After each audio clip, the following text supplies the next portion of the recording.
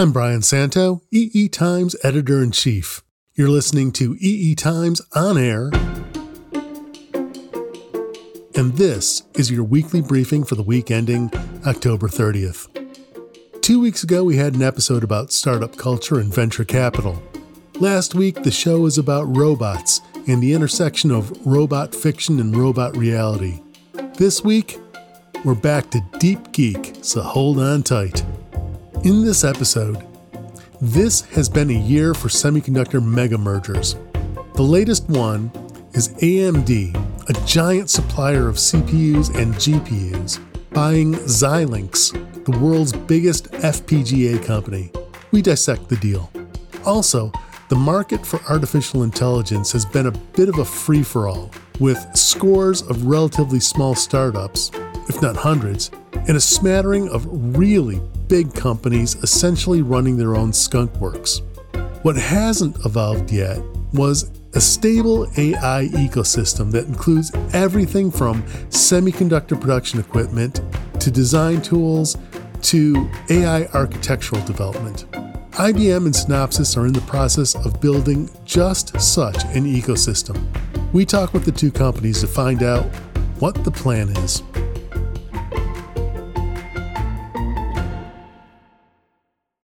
Two of the 5 biggest deals in semiconductor history were announced earlier in 2020. Now that AMD has just confirmed it is going to buy Xilinx for $35 billion, that makes 3 of the 5 biggest chip deals ever announced this year alone. It's been a long time since the last time AMD splurged on a big acquisition. That last time the company went big was back in 2006 when it got into the GPU business with the acquisition of ATI for $5.4 billion. It was a great strategic move, but the debt load was a drag for a very long time, which may or may not explain why AMD hasn't engaged in as many mergers and acquisitions as some of its peers. That's part of the reason nobody really saw this deal coming.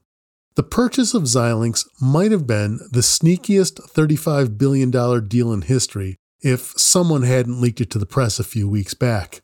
EE Times evaluated what the deal might mean at the time, but 2 weeks ago, the possibility of the deal was still speculative. Now that the two companies have confirmed the rumor, it was time to match our expectations of why the deal made sense against the rationale provided by AMD and Xilinx.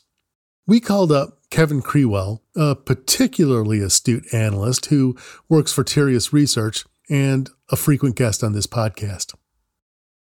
So the news came out a couple weeks ago. It was leaked to the press. We wrote a couple of stories about what we expected the deal might be. One of them was yours, and I went back over it. It seemed fairly prescient. So 2 weeks ago, when this first came out, you said, well, Xilinx is in a bunch of businesses that AMD is not. AMD is in data center and can help and can use Xilinx to FPGAs to get in a little bit deeper.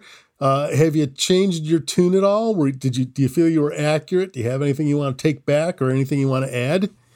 Well, actually, I think I was reasonably accurate, and I'm not to be too bold about that. I think the number one reason was still data center. I think that's the top of mind for both for Lisa Su. Mm-hmm. Was the growth of Xilinx and data center. And I think Xilinx has also done a really good job of developing AI software around its Versal application and its FPGA application. So they've been doing a really good job there. And I think actually AMD is lagging a little bit on that side of things. They both have, I think together would have a better software story working together. And I really think that a good part of it is the diversification story. Mm-hmm. AMD can now grow. It can grow organically, but with the acquisition of Xilinx, it now grows quite a bit at a big leap forward in terms of the size of the company, the markets it addresses. AMD had resisted getting into some of these markets because it just didn't have the resources to do a good job of it, and especially in embedded, industrial, automotive, defense. AMD just didn't want to put the resources, didn't want to stay focused on building its PC gaming and data center business. But now Xilinx has all those relationships, has those market presence, has the sales force that drives those markets. And I think now AMD can leverage that very expansive portfolio and distribution channel that Xilinx has. So I think this is definitely one of those 1 + 1 = 3 opportunities for AMD and Xilinx working together to then build a better company. I actually got a little bit of interesting color on this just today, in that apparently both Lisa and Victor. Yes, Victor Peng, have been talking for actually a fairly long time about working closer together.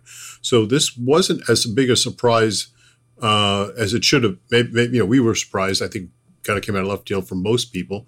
But apparently those two had been talking quite a bit. They have connections in that they're both originally from families from Taiwan, and they both grew up in Queens, New York. So they have interesting sort of similarities in some ways. Are you a Queens boy? No, I'm just over the borderline. I'm a Long Island boy. So I think there was this sort of connection between the two of them, and the companies just have this complementary business. And then, as I pointed out, if you go back way in history, more so than neither Victor nor Lisa know about, but AMD actually was a second source for Xilinx parts back in the late 80s. So there's actually a longer term sort of big circle here between AMD and Xilinx coming back together. A conspiracy theorist might say that Lisa dispatched Victor to go fetch Xilinx for her. That would be completely a conspiracy theory. I don't think they actually had a big relationship before Victor left. I think they meet in other venues like the SIA or the GSA now. And I think they've met at multiple events, and I think that's where they've built their relationship more recently. I don't think it goes back. I don't think Lisa had plotted this all along. I don't think so either. But gosh, when you have a conspiracy theory just sitting there in front of you, you can't just ignore it. Yes. But, the other thing is it does give AMD a couple of really key solutions. And it expands the solution in data center because it now adds the Versal and the FPGA accelerators. But it also adds Xilinx's smart NIC technology. And then if you look at the growth in the telecom space and the Zinc RF SOCs from Xilinx, this is a very important product for Xilinx in that space. And AMD could then sell some of its EPYC servers into that space as well. So there's a lot of opportunities for the two companies coming together to address a bigger segment of these markets. All right. Listening to the two executives, Victor and Lisa, were on their a conference call the other day talking about the quarterly financials and this acquisition. And Victor Peng was very enthusiastic about the possibilities for the edge market. He mentioned it a couple of times, and Lisa Su didn't even really acknowledge. I don't think she even said the word edge until somebody asked her a direct question. Is there any disconnect there, or is it just because she was so excited about high performance computing and automotive and 5G? I think I think the edge wasn't necessarily on her radar just because the goal for AMD was to establish itself in the core data center. Mm-hmm. The edge is something that Xilinx was much more engaged with for a longer period of time, mm-hmm. and AMD was not. So again, again, it wasn't top of mind for her, just like automotive wasn't top of mind or industrial. But these are long-term growth opportunities that Xilinx brings to the table.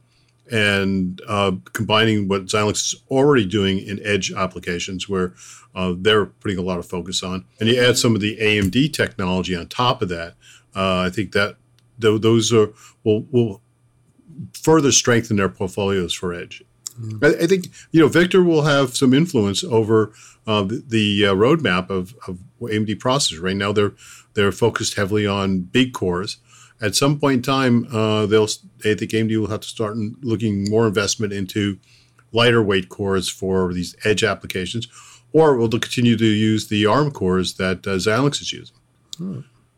It may be a little more complicated if NVIDIA finishes the acquisition of ARM, but it's going to be complicated no matter what for NVIDIA and ARM.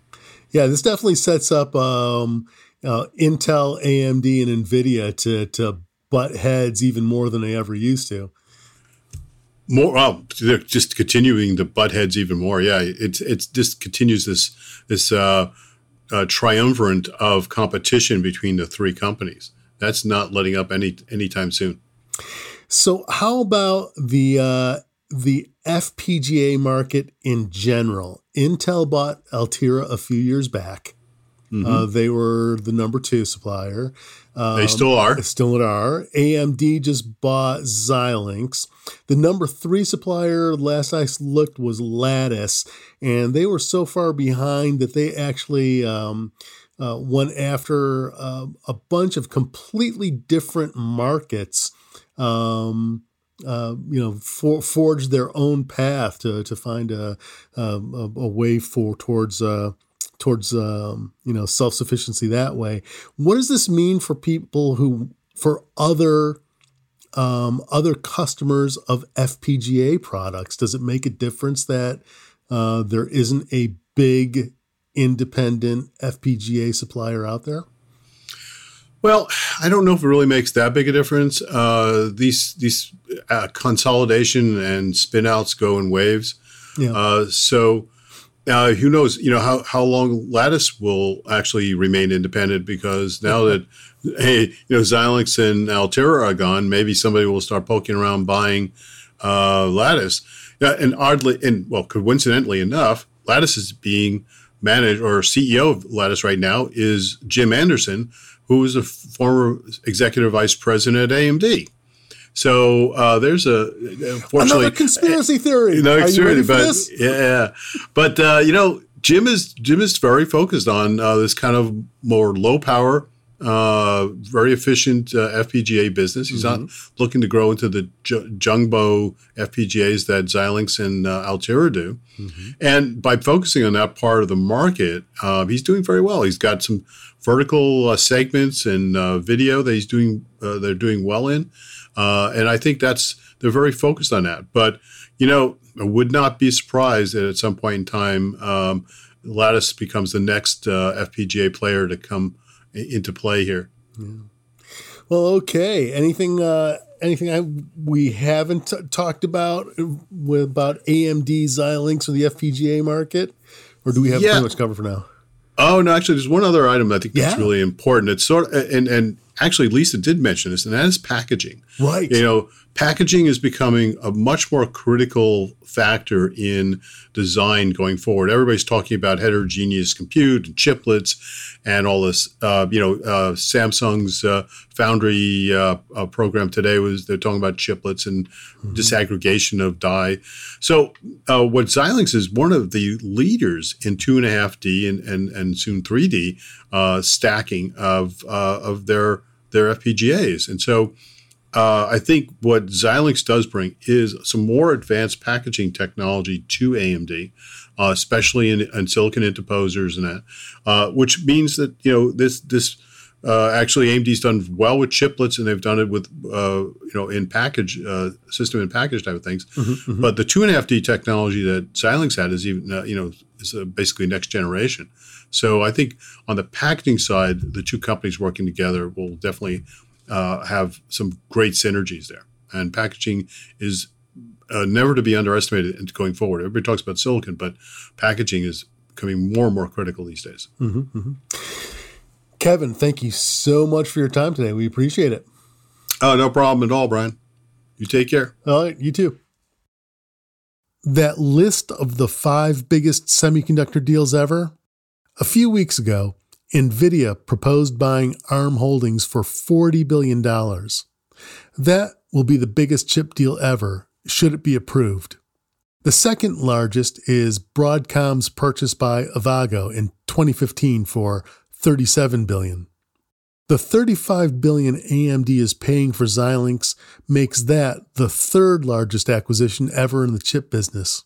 This latest deal drops SoftBank's purchase of ARM in 2016 for $32 billion down to the number 4 slot. Rounding out the top 5 is another deal announced just this year. Analog Devices' $21 billion purchase of Maxim Integrated. And we still have a couple of months left in 2020. Artificial intelligence techniques have been employed for decades, but in the last 10 years or so, there's been an explosion of AI research, set off by finally sufficient processing power becoming available, new hardware architectures being designed specifically for neural networking, and one clever AI algorithm after another being devised. Quite a bit of that activity has been scattershot, however. There are scores of startups all trying to outdo each other, hoping to be one of the few that will survive as viable commercial entities in the long term.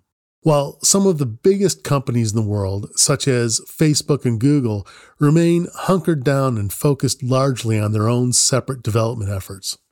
Last year, IBM Research embarked on a project to build an AI ecosystem that opened participation to a wide range of companies that would naturally have to be involved in a functioning AI ecosystem. IBM established a hub for AI research for itself and its partners, Samsung, Applied Materials, Tokyo Electron, and Synopsys. It's called the IBM Research AI Hardware Center. The center is on the verge of getting its first payoff. IBM Research and Synopsys announced they've achieved several tapeouts and test chips of designs targeting advanced process manufacturing nodes. It seemed like a good time to find out what's in store. My EE Times colleague Junko Yoshida and I set up a discussion with IBM Research Vice President Mukesh Khare and Synopsys Vice President Arun Venkatachar about the progress the team has made so far and where it intends to go. Tell us a little bit about the IBM Research AI Hardware Center. I think we need to sort of set the sort of foundation. What is it and how? And then we can talk to Synopsys, how Synopsys got involved in this. That's great. First of all, thank you, Junko and team, for inviting me for this conversation. And it's really exciting that we are able to share, what we're doing under AI Hardware Center. AI Hardware Center is a public-private partnership that we had launched in February of 2019. And the whole idea is to bring the industry together to, develop a new roadmap for AI hardware. As we know that the demand for AI compute is growing exponentially. So what we wanted to do was to bring several of the companies together along with academia to develop a new roadmap for AI hardware innovation. And we set out a very ambitious goal of improving AI compute efficiency by 1,000 times in 10 years. That's the ambition that we launched for ourselves. And we are very proud that we have partners like Synopsys who are part of this journey to realize this very ambitious roadmap. Our goal is to improve compute efficiency 2.5 times per year. And we are on this journey together with our partners like Synopsys. I would also add, Junko, one more point that this is a very unique partnership and very unique center where we are innovating across the entire stack, because we really believe that in order for AI hardware innovation to realize this ambitious goal, we need to innovate in all aspects of technology, all the way from devices and materials and chip design to software and algorithm, everything together so that different pieces of puzzle can come together in a full solution rather than one piece of technology. So that's the exciting part, to bring the full innovation stack together in this AI hardware center collaboration. Right. So it's a very ambitious project. I get that. But now, the part about Synopsys, I was a little confused at the very beginning. A part of the reason is that, so it is not like IBM Research just happened to become a client of Synopsys. Maybe the objective is bigger than that. Arun, can you explain? Yeah. Hi, Junko and Brian. Thanks for inviting us over here today. As Mukesh talked about, when they embodied the ambitious goal of 1000x, it really got us interested, because Synopsys has been building solutions for CPUs, GPUs, and all kinds of architectures, and AI is a new entry into our portfolio. And for the last 5 to 6 years, we've been looking at this whole hardware architecture journey. One of the things unique about this relationship, which we are excited about, is the research aspect of it, because here we are talking about building solutions right from devices, materials, all the way up to the stack of verification and prototyping. Synopsys has the breadth and the depth for these solutions today. And that's what got us interested. So we started looking at building tools and innovating new ideas for the AI hardware architectures. As you can imagine, these architectures are quite complex. You need to innovate new ideas, especially when it comes to manufacturing, yield, and 3D packaging. These are areas where we have to really go beyond what we've been used to. So this is more about using research and building solutions while we sell tools to IBM. So it's that different kind of an EDA vendor partnership that's at play at this point. So, Mukesh, why did you decide to work with Synopsys? I could imagine that there are a lot of EDA companies out there. They also do quite a bit of AI research. A great question. Well, first of all, we needed a great partner like Arun to be able to work with. But, beyond that, clearly Synopsys is a leader in, electronic design automation software, emulation, prototyping solutions. And clearly they had the same mindset of what type of innovation that need to be, brought together between IBM Research and Synopsys being the leader in this field to really, work on this journey together in a collaborative manner. So it's the partnership, it's bringing the best of IBM and the best of Synopsys together to realize this very ambitious goal. And that's why we are proud of this partnership, that they are able to join us and get on this journey right from the beginning since the center was launched. Well, I looked at the this IBM Research, the hardware center thing, and then I realized that the Synopsys is not really the only partner. I mean, as Mukesh said, it's a whole stack, and that means that it includes companies like Samsung, Applied, Tokyo Electron. There are a lot of companies involved. So from your point of view, Arun, what do you get out of those other partners within this big ecosystem IBM is trying to foster? Yeah, a good question, Junko. I think if you really look at it, when you look at AI hardware designs lately, they're really pushing the edge. Either it be the size, the scale, the complexity, the performance, the power, the packaging, the manufacturing. The entire stack is quite complex. And it needs a village really to really put together this entire solution. And so for us, the journey was not only to look at what we are doing today, but what's going to come tomorrow. And, with the entire semiconductor ecosystem all being part of the AI hardware center and the vision that Mukesh and IBM has set is really a pivotal for us. It's a way for us to really move fast, be agile. And if you look at the way the IBM team is innovating, they're able to change architectures from tape out to tape out. This agility and the ability to try and work with among the ecosystem to quickly come up with solutions the end goal of making a tapeout happen is really what we are excited about. So we can share quick information, and IBM has been very good and professional about how they keep this whole thing organized. They're keeping updates to the all the partnership. The ecosystem comes together very often, and we are able to share our thoughts and quickly move fast on all the hurdles that we see. Are there any companies, just like IBM, are there any companies like Google, Amazon, Facebook, are they doing similar kind of ecosystem building for the AI development? I can imagine that they are also hip deep into this AI research. And how do you differentiate? I mean, how is your role different, Mukesh, compared to, the big, Facebook, Google of the world? That's a great question, Junko. As I started in explaining the AI Hardware Center, this is an end-to-end partnership. And that means we are bringing the best of materials research, the best of device research, the best of design and architecture, the best of software, the best of algorithms, all of it together. So we are pulling the entire innovation stack together. That is a unique capability that we have in this center, which is different than, let's say, if you innovate only in the software space or if you innovate only in the design space. So that's the thing that we are very proud of, that we could put this together.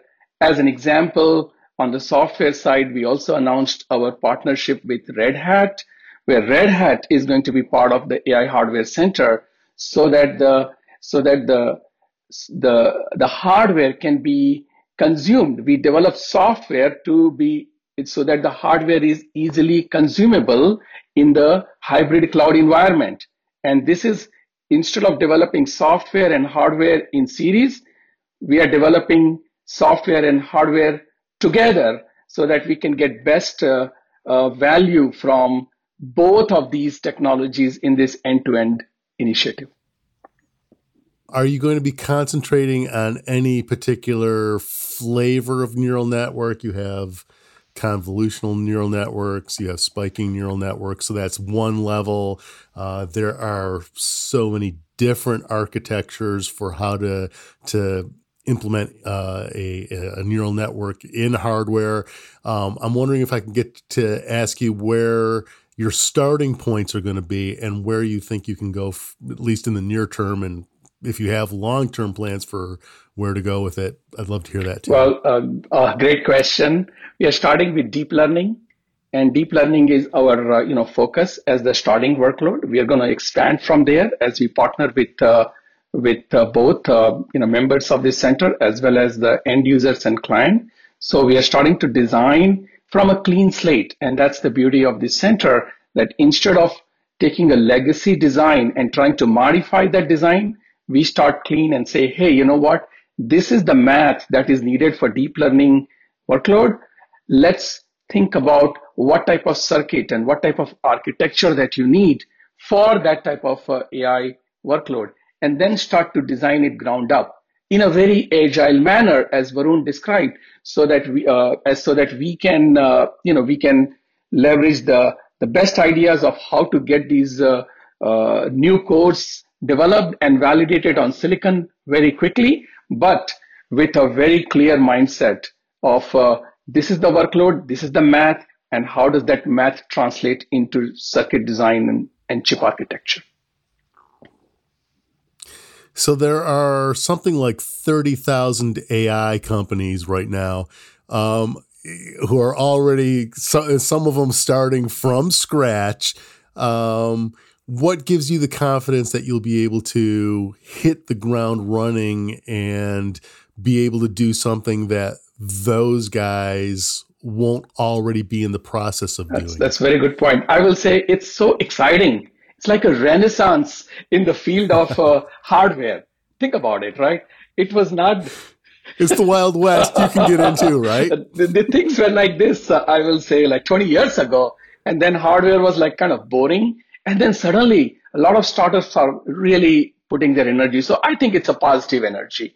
It's a positive energy that there's so much innovation happening in this space. And we can learn from all of that. At the same time, the value that we believe in our initiative is, again, the partnership. It's the bringing the best companies in the field together. We can do best in our field. Synopsys is best in their field, and bringing them together in this partnership, that gives us confidence, because at the end, our goal is to build a manufacturing technology that can be applied into our product, the product of all the members of this hardware center. So that keeps us grounded, and that kind of brings the positive energy of all of these companies together in this initiative. In your introduction to this partnership, one of the things that seemed to be one of the concepts that you seemed to be stressing was the value of interconnect, the ability of communication, moving data around within a chip and on and off a chip. Can I get you to tell us a little more about what that challenge is and how you anticipate approaching it? That's a great question. Clearly, this you call it the von Neumann bottleneck, the bottleneck of moving data between memory and processor. It just takes so much energy. It consumes a lot of power, and it slows down the computation. So clearly, addressing that bandwidth problem is a very big part of this AI Hardware Center initiative, and we have invested in the infrastructure to develop new heterogeneous integration and packaging technology to be able to understand it and address it by using new interconnect, or how do you bring these memory closer to the accelerator, as close as possible with the lowest loss and lowest consumption of energy. So we have several projects in the space of heterogeneous integration, which we are driving, working very closely with Synopsys, so that not only these hardware solutions are ready, but also the right enablement is ready as we develop this HI technology to address this bandwidth bottleneck or the von Neumann bottleneck that is created in our traditional computing. Excellent. So that's not an uncommon problem. As you go to conferences, I'm sure as they've talked to your colleagues, the concept of chiplets has come up, how to get smaller pieces to put them together, interposers, stacking, all sorts of options for getting the functional components actually physically closer together. IBM invoked laminates, which was a new concept to me. Can you explain what that is and how it fits with all of the other interconnect options that people are exploring? Right. So we have three things that we are focused on in the space of heterogeneous integration. One of them, as you touched, is advanced fine pitch laminate technology. Because, right now we are using silicon interposer technology. Now, silicon interposer, being great technology, is very expensive technology. And we need to come up with a technology which addresses the same challenge, but reduces cost substantially. And with the mindset of, being manufacturable technology that can be adopted broadly, we went on the path of how can we introduce and what are the innovation needed with a partnership to develop this fine pitch laminate technology to address connectivity between let's say HBM and the accelerator that we are trying to put together next to each other. And I can also add, in addition to that, there are two more technologies that we are driving in this space, which is using some of the technology called silicon bridge technology, which is embedded in the laminate to provide fine pitch interconnect between AI chips, as well as we are introducing the full 3D integration through stacking of memory on top of the AI chip. So these are a lot of good, exciting areas to innovate both on the hardware side, on the process technology side, as well as on the design enablement side. Again, working with companies like Synopsys, who is a leader in this field. And do you feel confident that this set of technologies is extensible for 10 years and will get you that 2.5x improvement? Or are you going to be able to ride this for 3 years, 4 years, 5 years, and then have to come up with some new technique after that to get you to your 10-year horizon? Great questions. I'll say we have several technologies. Obviously, these are some of the, very innovative and long-term technologies. And then beyond that, we are working on what we call analog AI technology, which is going beyond digital into analog. Our brain is analog. Our brain is not digital. And if you want to replicate and mimic and some of the functions of brain, then we need to develop materials and devices and chip architecture, which are analog in nature. And that's another exciting technology which we will be introducing, as a part of this long-term roadmap into our journey for next 10 years. So Arun, how do you feel about messing around with analog?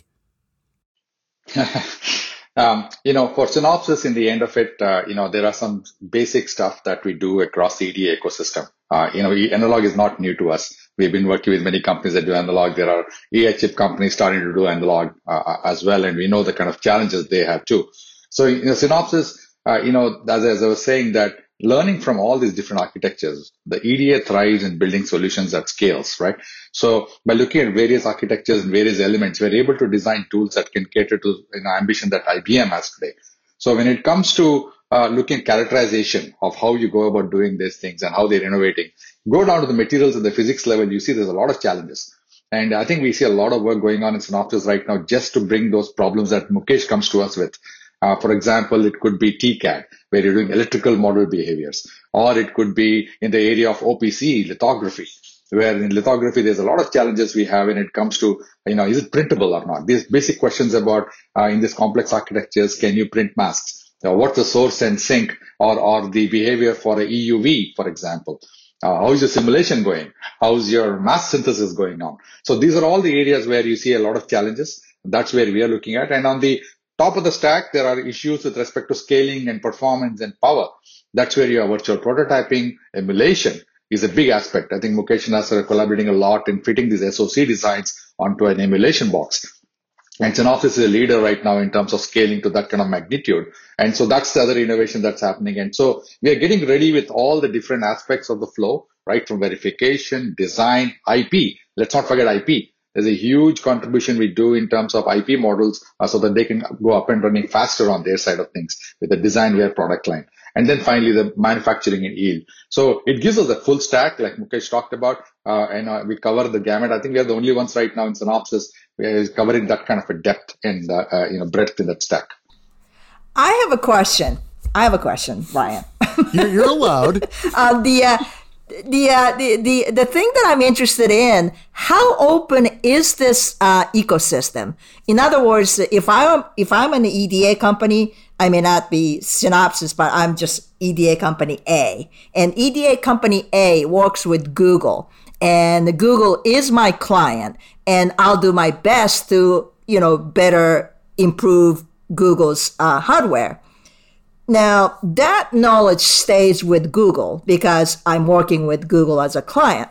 Now, in this case, this IBM AI Hardware Center seems a little bit open, and I just want to know the difference of relationship and some of the IPs or some of the expertise you learn along the way. How do you expect that to be trickling down to the rest of the bigger chip industry? That's a great question, Junko. And number one, IBM has been leading partnership for more than 2 decades in this space, as you know. And obviously now AI hardware, in the past we ran memory partnership. We continue to have logic partnership. We respect the IP constraints. And when we work with any company, that constraint is like absolutely 100%, ensured that it's something that is, guaranteed and trusted. So with every company, we have appropriate partnership agreement that how we want to share that IP.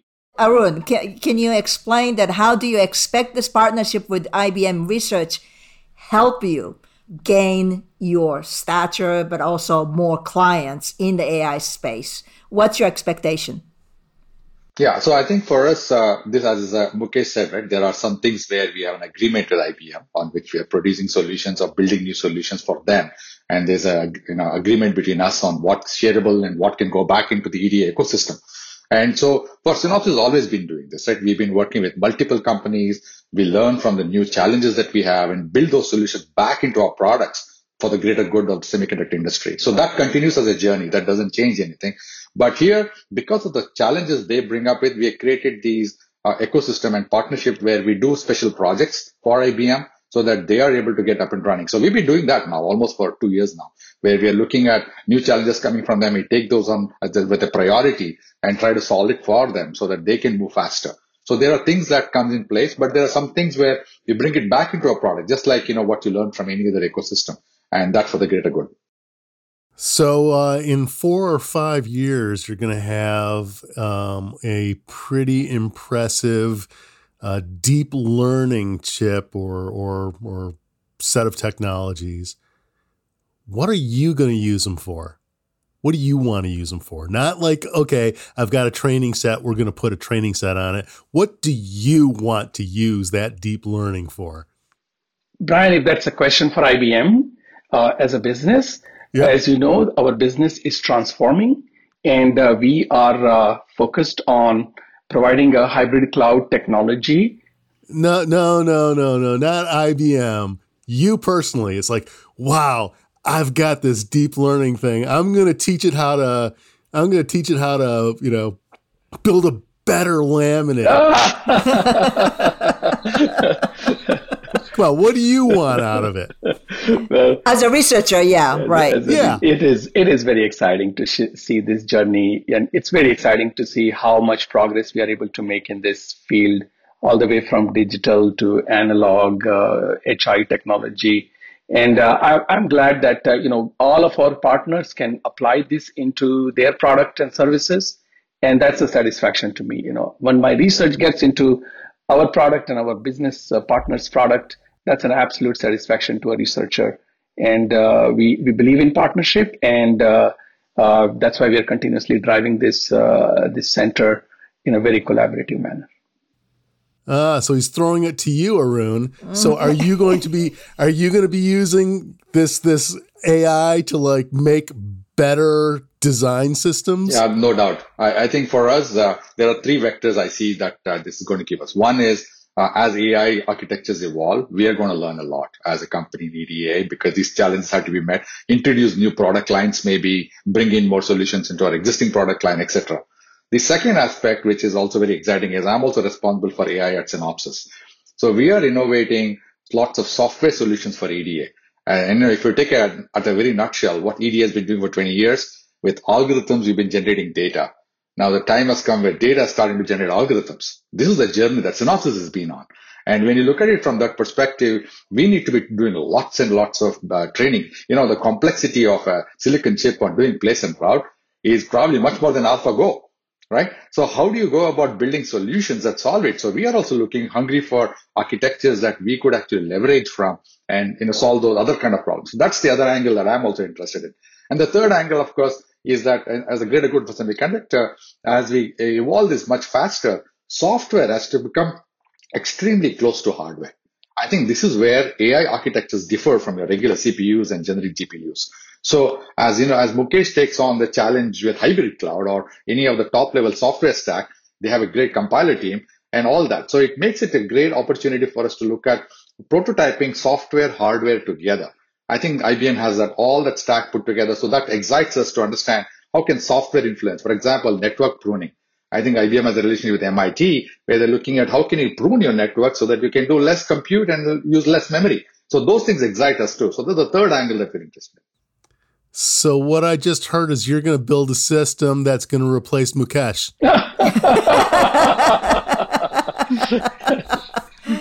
Just to close out on that, it's very unfortunate that the word AI is stuck in the business, artificial intelligence, we call it augmented intelligence. It's helping us to make better decisions rather than replacing us. So that's our. That's a new spin, Mukesh. That's very clever. Yeah. He's been watching too many science fiction movies until like Skynet takes over. All right. Gentlemen, thank you very much for your time. Yeah, it was fun talking to you. Thank you. We learned a lot. Keep reading EE Times for some of the most comprehensive coverage of artificial intelligence you can find. You might want to also check out our Silicon 100 feature from a few months back. It's a list of some of the 100 most dynamic startups in the electronics industry, and a large percentage of them are AI companies. There's a link on the webpage. And that's your weekly briefing for the week ending October 30th. Thank you for listening. The weekly briefing is available on all the major podcast platforms, but if you get to us via our website at www.eetimes.com/podcasts, you'll find a transcript along with the links to the stories we mentioned. This podcast is produced by Aspen Core Studio. It was engineered by Taylor Marvin and Craig McRae at Coop Studios. The segment producer was Katie Huss. I'm Brian Santo. See you next week.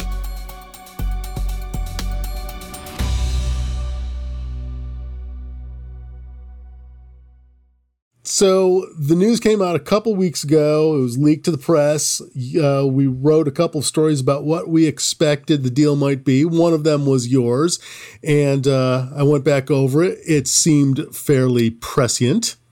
You were talking. I like that word, prescient. That's a good word. I looked it up to make sure that I was pronouncing it correctly, because I don't think I've ever actually heard anybody use it in speech before. I have, but that's okay. Oh, okay.